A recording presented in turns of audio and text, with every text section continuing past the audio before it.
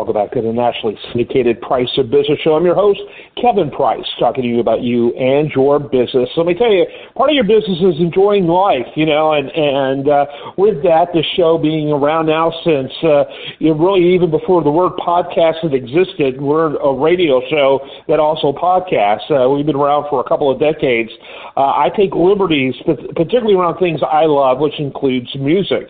And today we're going to be talking to the author of a fascinating book that looks into the one of the most iconic figures in rock history, Bob Dylan, and that of his band. Pledging My Time, Conversations with Bob Dylan Band Members, a new book with our guest today, Ray Padgett. Ray, welcome to the program. Really a fascinating history book. Reads a lot like public history in a way. Very interesting insights and perspective. Glad to have you on the program. Talk a little bit about your background and what led you to writing this particular book. Yes, well, thanks for having me. I am a longtime Dylan fan, and I started a Substack email newsletter during the pandemic. And I wrote about Bob Dylan concerts, and I started interviewing musicians who played with him. And it just struck me, these are the people who have most direct access to a fairly enigmatic and mysterious figure. And they kept telling me these amazing stories they'd never told before. And I wanted to share them with the world. Yeah, absolutely. One more interesting thing that came out of COVID, some interesting things, some good things actually, and this would be one of them. Not that I'm glad we had COVID, but there's a bright side to everything, and this is one of them. Talk about the thing that captured you the most in writing this. This is a substantial book, and what's interesting is that.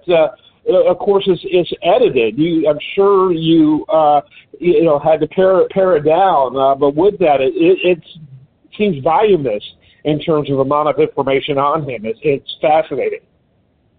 Yeah, I mean, some of these musicians played with Dylan for years, so the number of sort of funny, interesting, fascinating backstage stories they have, or even on stage, there's a number of people talk about they're playing a show in front of 20,000 people, and Bob Dylan yells at them to play a song that they've never rehearsed, and they just have to figure it out in front of an audience. I mean, that sort of thing happens all the time. Wow. Yeah, and so very spontaneous. How many of these members still work with Dylan? Does he actually do concerts anymore or just special events? Talk a little bit about that. Yeah, he spends his life on the road. He tours like 100 dates every year, which is fascinating. Really? Lord knows he doesn't need the money. He just sort of lives his life going from town to town, almost like an old troubadour. And yeah, some of these musicians, none of them are in his current band, but one through line is he'll call on the same people over and over again for decades. Someone like Jim Keltner, has played with him in the 70s and then took a break, and then in the 80s and took a break, and the 90s a few times, and like on and on. These people come in and out of his orbit over many, many years. Yeah, so there's not any burnt bridges. It's just people go on to do other things for a while, and then for a while they want to come back. Yeah, I mean, Dylan is so he's always on to the next thing, so he doesn't keep most people around for very long, like, McCartney or something might, but he remembers them, and when he's doing something where he thinks they might be a fit again, he'll call them up. Sometimes it's been decades, like Ben Montench from Tom Petty and the Heartbreakers, toured with him in the 80s, didn't hear from him for like 20 plus years, and then he gets a call like, hey, do you want to come in and play on this song? And he does. Yeah. Talk about, when you look at the stories involved, give us one in particular or two in particular that really stood out to you, that speaks to who Bob Dylan was, personality, character-wise, that type of thing.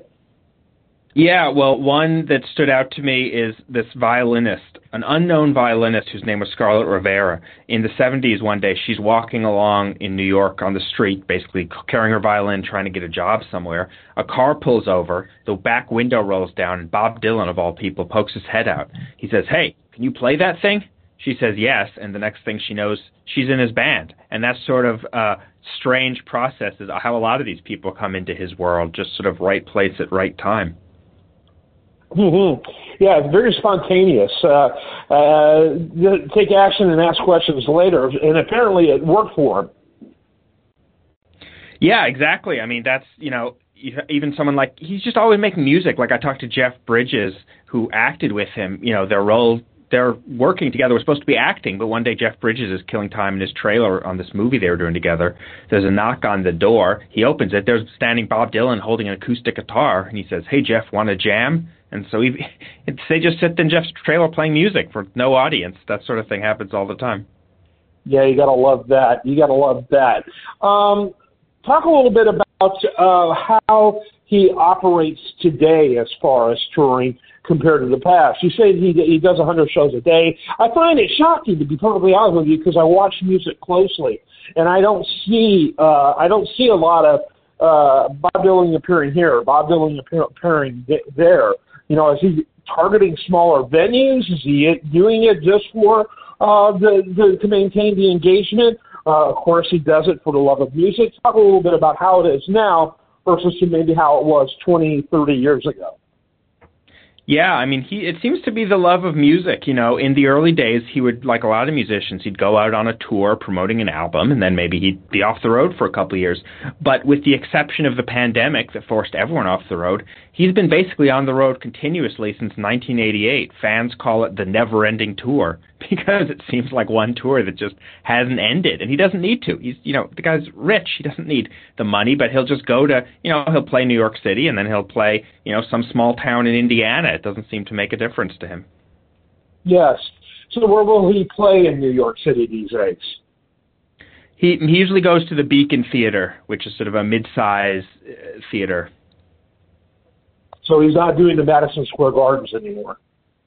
No, I mean, which is interesting because I think, he could if he would play the game. Like if he was someone who would play all the greatest hits and strum an acoustic guitar and do Blowin' in the Wind like it's 1962 again, he could be playing much bigger venues like Madison Square Garden. But he doesn't do that. He'll play obscure songs. He'll play famous songs but done in a style that no one recognizes. Like he's just constantly creating, even when it means that he probably plays smaller venues than he otherwise would have. Yeah, that's fascinating. Very interesting. So what were some of the takeaways from there? What were some of the things that you found surprising in your conversations with him that became takeaways that you think are significant? Well, one thing that struck me that came up in conversation after conversation was these musicians comparing playing with him to jazz. And I found that fascinating because at first I'm like, I mean, come on, he's not Miles Davis, he's not John Coltrane, but they were saying, I mean, he's not making jazz music, but just that sense of spontaneity, that sense of living in the moment, that sense of not playing it the same way more than once, just kept coming up. And, these people talk about how playing with him was the most invigorating part of their career, but also could be the most exhausting for the exact same reason. Kind of hard to keep up with. Yeah, I mean, the people would burn out just because they're like, I can't think of a 100th different way to play like a Rolling Stone, but that's what he wants. He doesn't want you to play it like it's 1966. Yeah, he's very eclectic. Obviously, early on, I think a lot would just describe him as pigeonhole him as a folk singer. He's a folk singer, but you look at what Jimi Hendrix did with Watchtower. There's more to it. There's definitely more to him that meets the eye.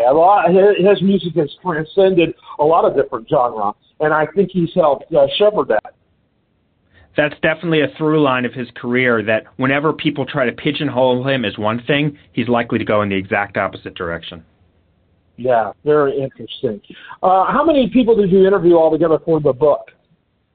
About 50. About 50. Now, were they all band members or people who were just part of, the crew? 2/3 of them were, official band members, and 1/3 were, I mentioned Jeff Bridges. He wasn't a band member. And yeah, there were some people who were tour managers or sound engineers. And I say in the intro that one thing that struck me about this book is, there are some big names, but in some cases it's the most obscure names that have the best stories, and they've never told them before. I think that's fascinating. All right, we're about to have to wrap it up. Very interesting conversation. Do you have a website, or you just want to direct people to where they can get the book? Yeah, well, the book's available everywhere, but I have this email newsletter on Substack. It's called Flagging Down the Double E's. The website's flaggingdown.com. It's all about Bob Dylan in concert, and I'm going to continue interviewing people who have played with them and running them there. Yeah, maybe you get a volume 2 out of that. Ray Padgett, thanks so much for being with us. Pledging My Time, Conversations with Bob Dylan, band members. Now, give me that title meaning, Pledging My Time. Pledging My Time, I took it from a song on Blonde, one of his most famous albums, and I just thought it fit well because both these musicians all pledged their time to him, going on the road for 100 shows a year, sometimes for year after year, and also Dylan has sort of pledged his time to us, the fans, the people who love his music, just by, constantly creating, constantly making new music for decades now. I bet if you look up Ray Padgett and Bob Dylan, you'll probably find his newsletter easily, but plus you can find it at Substack. Give that website one more time. Flaggingdown.com. Flaggingdown.com. Thanks so much for being with us, Ray. I am Kevin Price.